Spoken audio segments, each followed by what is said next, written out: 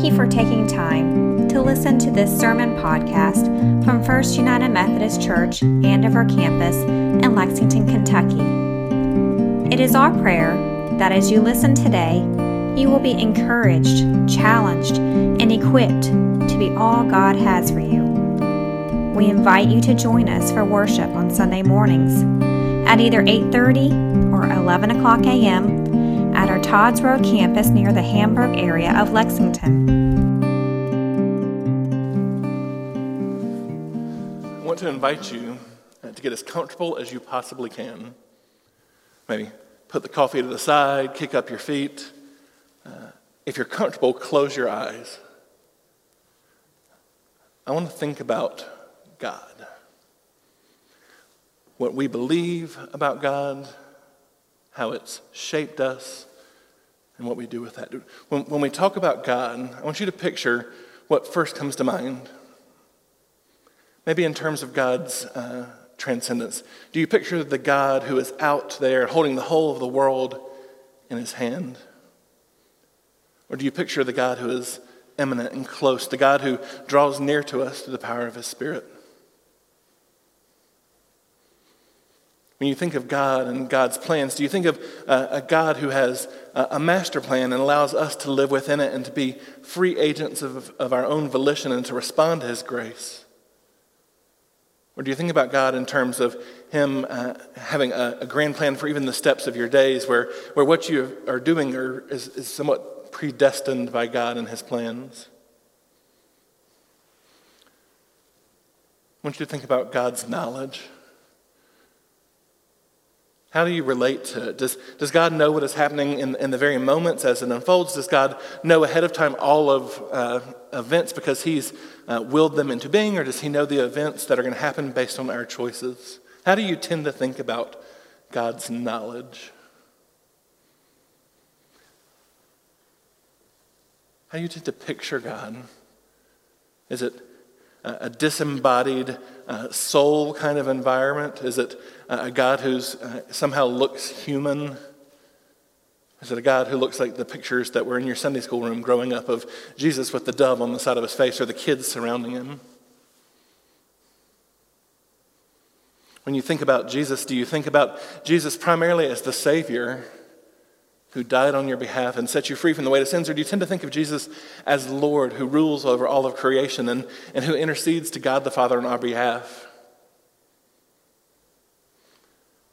When you think about God the Spirit, do you tend to think of the Spirit as the one who enables you to live out God's mandate? Or do you more often think of the Spirit as the one who gives you comfort?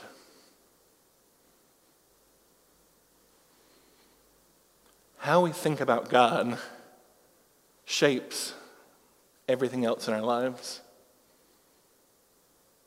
It shapes even our understanding of the church. I want you to think about ecclesiology. Think about the church itself. How do we best live out God's mandate to go to all the ends of the earth and to make disciples? How do we live out the mandate to teach? How do we live out this mandate to enact justice and mercy? What part of the church's life most resonates with you that when you think church, this is what you think?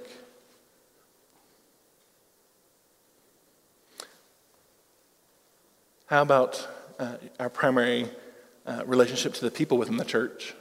Are the folks within Andover folks you simply are united in usually a building that we worship in or hearing the same sermon? Are we united in what we go and do? Are we united in who we reach? Are we united in enacting justice? If we think one thing about the church, it shapes how we live one way. And if we think another thing, it shapes how we live a different way. Our ideas of theology come together with our ideas of ecclesiology and invite us to think about our ethics. What do we say and do on the basis of our morals and on our formation? We as Christians explicitly practice Christian ethics. This is different than a secular thought system. It's how we embody our discipleship. How do those things impact what we tell people? You can see this at funerals when somebody will say, well, God just had a plan, or God needed that person. You hear that that person is shaped by God as one who is controlling all the actions of the day-to-day of our lives. You can hear it when somebody says, I just don't understand why God didn't act. I've heard the culmination of people's theology and ecclesiology come together in ethics in some very polarizing ways over the last number of months. Between our congregation and my family and my friends, I've heard some of these thoughts. You cannot be a Christian and have voted for Donald Trump. I've had other friends tell me, you cannot be a Christian and vote Democrat. I've heard some groups from the Catholic Church say that Joe Biden is a model of Catholic faith and piety, and others would say because he is pro-choice that he is anathema and should be denied the table. We've seen faithful people read the scriptures and look at abortion in two different lights, and our denominational position is very robust and thought out because of this different ways of thinking God and coming to bear on this image. And the way we think about God and ecclesiology and ethics shapes how we feel about the church being closed right now. This week I've heard exasperation that we're not open. And I've heard thanksgiving that we are not open. Many of you kind of rest somewhere in the middle. You wish that we would be open, but you know why we're doing what we're doing.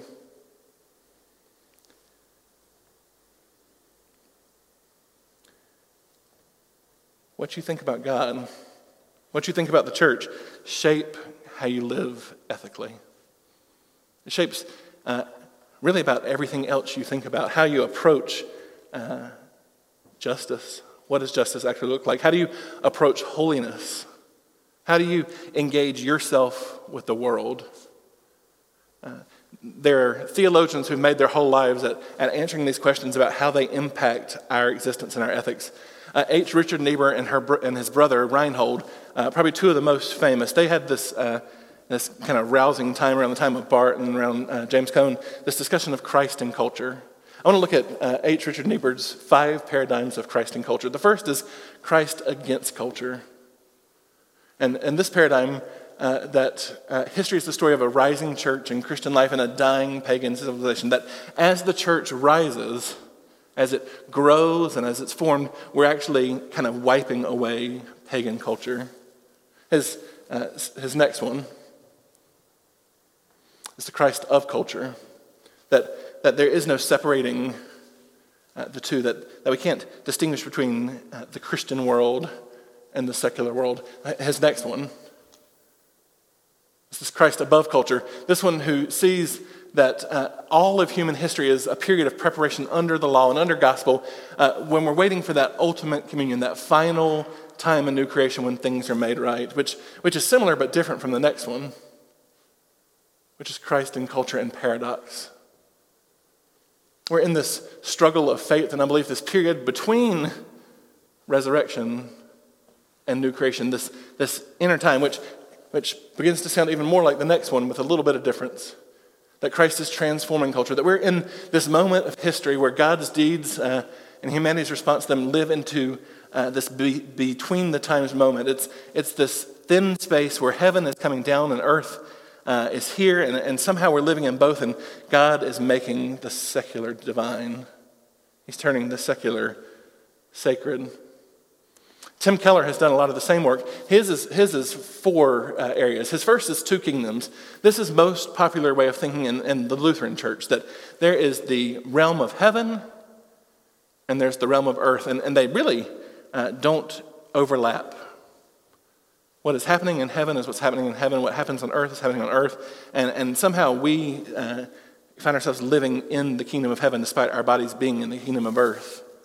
His next is this model of relevance. We see this with liberation theology that says that we shouldn't be captives and bound up, that we should be set free. We see this in the seeker-sensitive church and the emergent church that says, no, we actually need to encounter people where they are and to bring them out of whatever darkness they're in.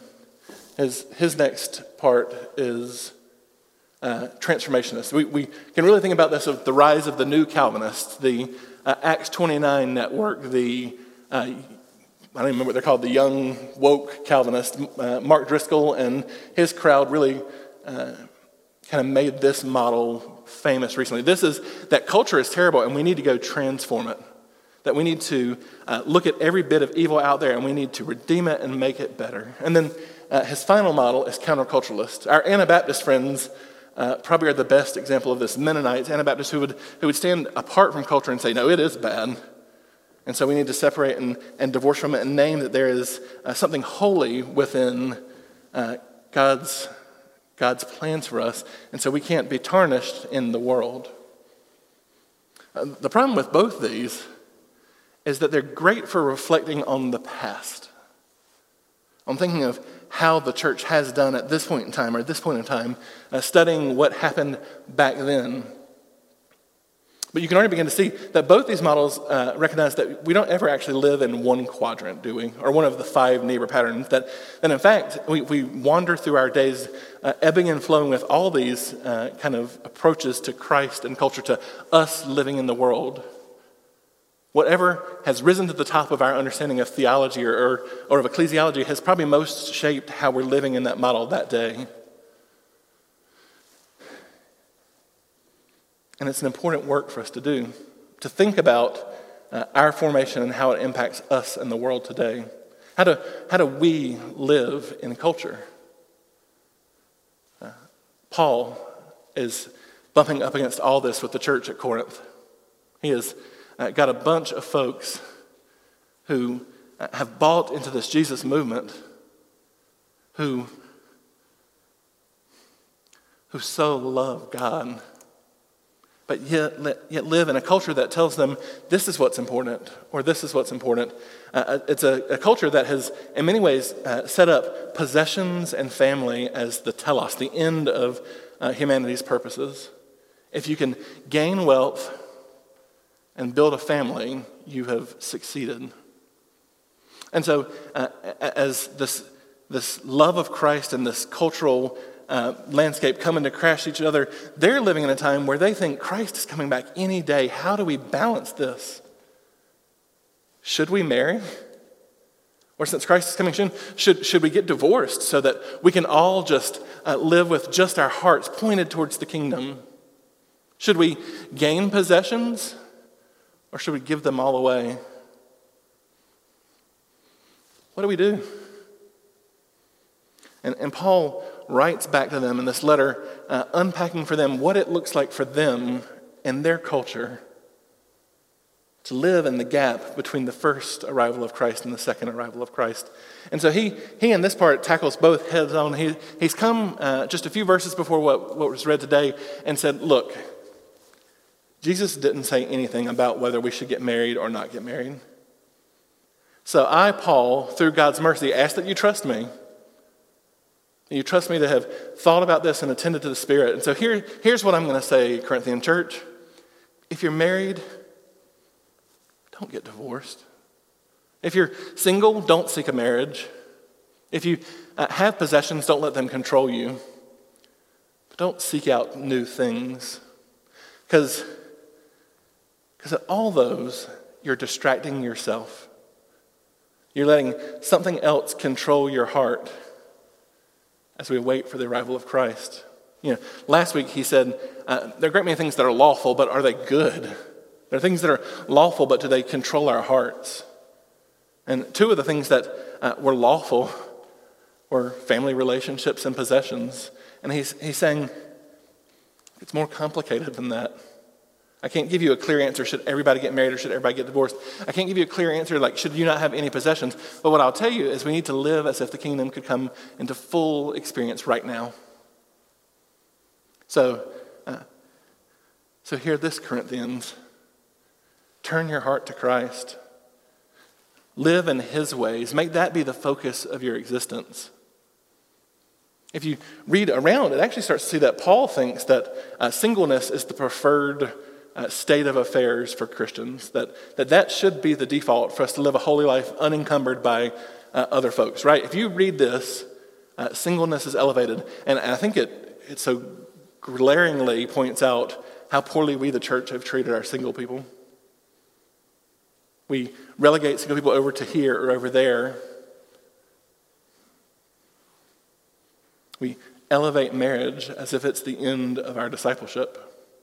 And Paul says, at least in this scenario, this is not what's important. What's important is the work of the church in the world. We have something else we need to focus on.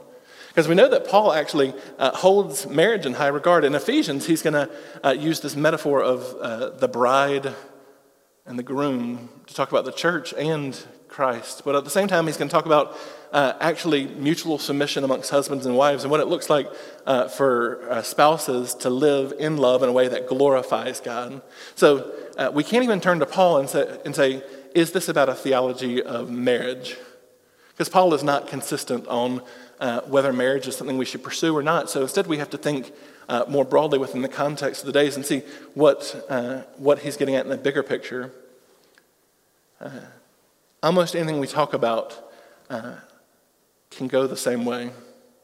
If you ask me to talk to you about the biblical model of marriage, I can't give you a yes or no statement because we have to take the whole canon into account and look at it. If you ask me to give you a theology to deal with the idea of abortion, I can't give you a simple answer because our scriptures are so full. If you ask me to talk about human sexuality, I can't give you one scripture because our scriptures are so full.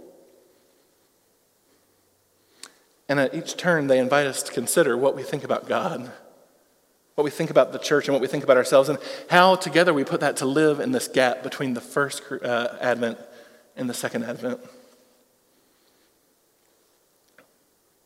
I've gotten where it's hard to answer some questions with, what do you think? Well, what I want to say is, here are 3 books about this idea. Let's read all these and talk about them. Let's set a first time to get together and talk, and then let's come back a week later and talk again.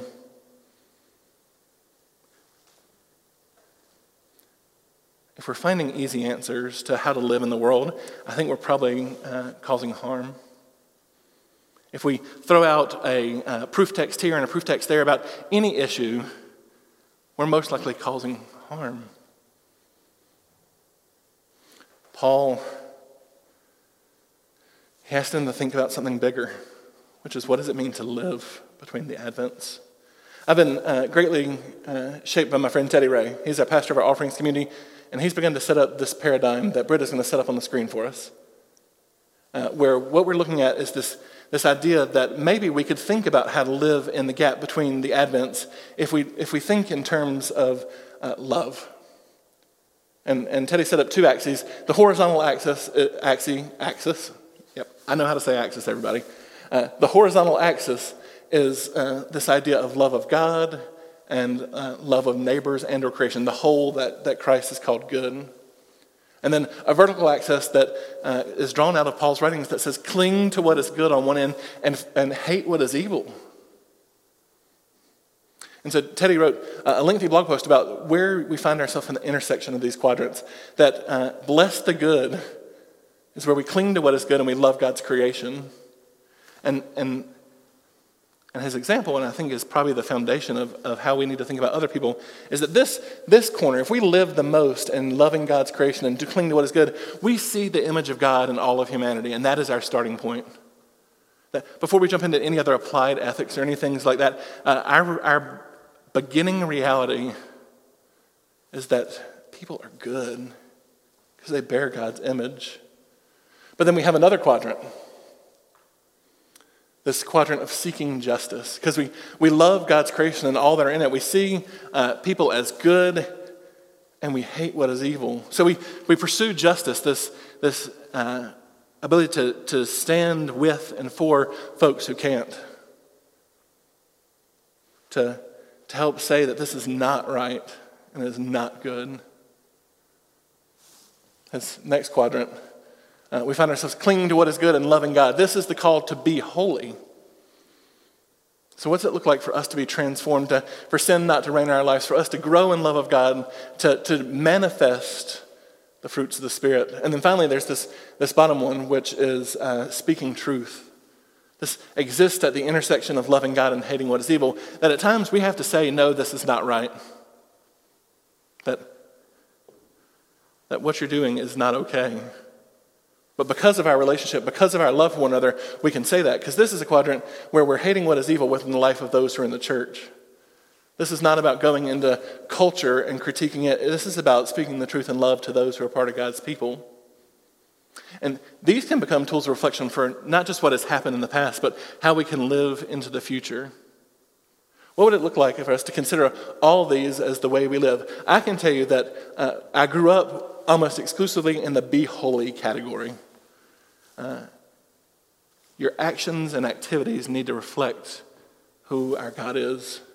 I found myself in recent years having to fight that my primary desire lately has been to live in the quadrant that says seek justice. That I can't imagine not being there and thinking that there are things that we can stand against and name are wrong, and we can bring freedom to folks, and we can announce that you should not be treated like that.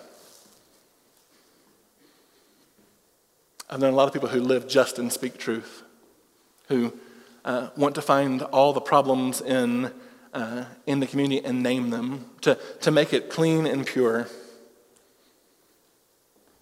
And bless the good has been hard for me to look back on my life and say, like, where have there just been this overwhelming sense of loving humanity, of caring for them and delighting in folks' divine image bearing.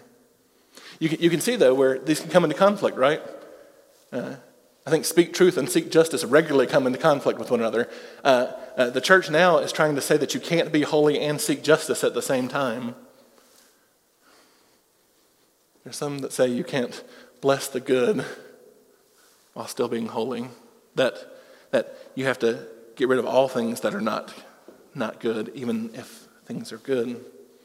You can see where we have to actually really deeply think about what we believe about God and about humanity, what we believe about the nature of the church, because these don't give us easy answers for sound bites, do they?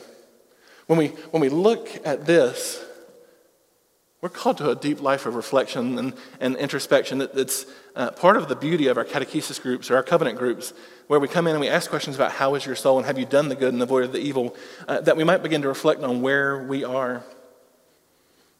Bonhoeffer is the classic example of thinking about Christ in culture. For he's part of the confessing church. Dietrich Bonhoeffer, this German priest who joins the one part of the church that is resisting the Nazi government, who's saying, this is not okay. This is anathema to God. This is unholy.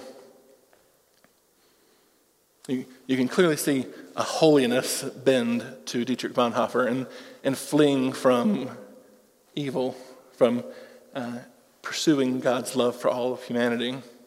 And yet at the same time, Bonhoeffer weighs his realities as this pastor in the confessing church, as this one who has these firm beliefs, and will even come as far as, I think we should assassinate Hitler. These things that at the same time live in different quadrants of this, that have different implications on our lives. We've got to stop looking for easy sound bites that can be tweeted out or put on Facebook and accompanied by the most latest, greatest meme or GIF or news story. There are some things that we can universally agree on, that time has borne witness to, and that now we can kind of just live past. The church has universally agreed that slavery is not okay. We can put that one to bed now and say that is done. But what about things like women in ministry? We in the Methodist Church have been celebrating this for 50 years. It should have been 2,000 years, but we've been celebrating it for 50 years, and we've said for us, it is settled. There is no distinction between male and female in terms of the ability to lead and to pastor a church. But for a lot of our friends of other traditions, we are anathema. We are going against Scripture because they take a certain part and say this. Human sexuality is not a battle between people right now who are pursuing holiness versus justice. It's a battle of people who are trying to be integrated, to look at this as something deeper, something far more complex than a soundbite that flips to one or two scriptures. And whether we are open or closed during the pandemic is not as simple as a yes or a no answer to a certain set of questions. I reflect on all four corners of that quadrant when we continue to decide that we're closed while we're in the red zone. We will worship online and we will gather in Zooms, but we're not going to come together while it's dangerous. Which seems to land us right in the middle of a couple of these quadrants, doesn't it? We believe that it's a justice thing to not put our people at risk. We believe it reflects the goodness of God in us that we care for one another. We believe also, though, that a holy people gather together to worship. And so we can't simply say that it's right or wrong to close. You can look just at Lexington Methodism and see the difficulty in making these decisions. Exactly half of our churches are online only until we're in the red zone, and the other half are meeting in person safe.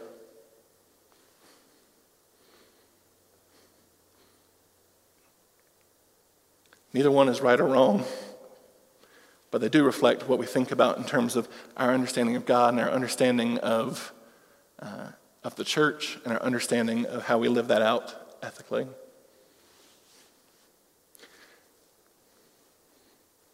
I hear, well, we're closed, but the strip clubs and bars are open.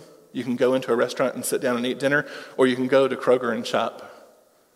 And instead of saying, well, I think you're right, we should lean into that, I think my bigger issue is I think the bars and the strip clubs should be closed. We haven't, as a family, gone in a grocery store except one time since this started. We've click listed everything. I'm not doing this because I think it is the easy thing to do. I'm doing it because I think it's the right thing to do. I think us staying closed for our situation, our congregation, for our people, and the realities of us is the right thing to do. And frankly, I would stand over against culture and say that the culture needs to care about people more. But it's not cut and dry, is it? I'm a covenant group with clergy from across the town, and I can hear a beautiful example from St. Luke of why they're meeting in person. I can see what covenant is doing and saying, that's beautiful and holy, and we bless you. But I can read stuff on Southern Hills website and on parks amongst our communities here in First Church and say, this is how we're going to make a decision and live. It's not an easy answer, and it's not something we can set into one little statement.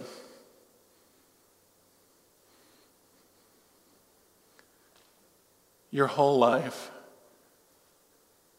everything you do, everything you act upon, and all the words you say, the things you tell your children, and the things you post on Facebook, the things that you tweet out, and the things you pray, are all born out of what do you think about God? What do you think about the church? And then how do we live those out ethically in the time between the two Advents? I think we appeal to what does it mean to love God and to love our neighbor. We appeal to this idea of fleeing from the evil and loving the good.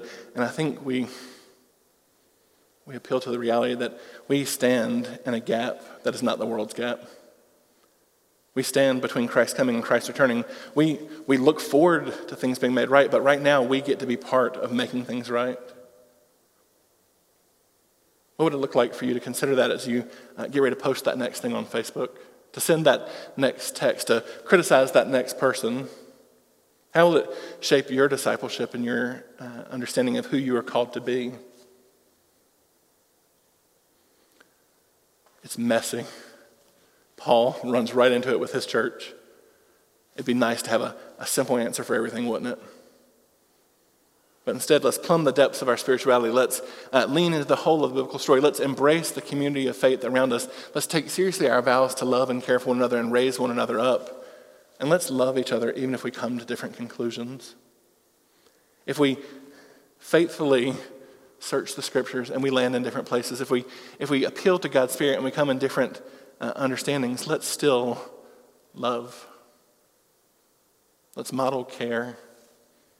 Let's embody Christian ethics, and let's be the church. Would you pray with me? Holy and loving God, we are a people of your story. The people who sit somewhere in the midst of it. People who have seen you at work throughout creation's history, who appeal to your Spirit these days to lead us, and the people who look for new creation. Lord, help us be a people who draw from the riches of your Spirit, who think about the complex realities of our life, who recognize that there are many things that are not mutually exclusive. Can we embody love for those that we disagree with? Can we care for one another despite our different readings and our different understandings? Lord, we know that we can, but it's only through your Spirit and through your grace that we are made holy to truly love our neighbor and truly love you. So as we prepare to come to the table, Lord, would you make us a holy people and pour out your grace upon us? Would you make it so that the world sees our love of you and love of them, and that in and through us the world sees your face?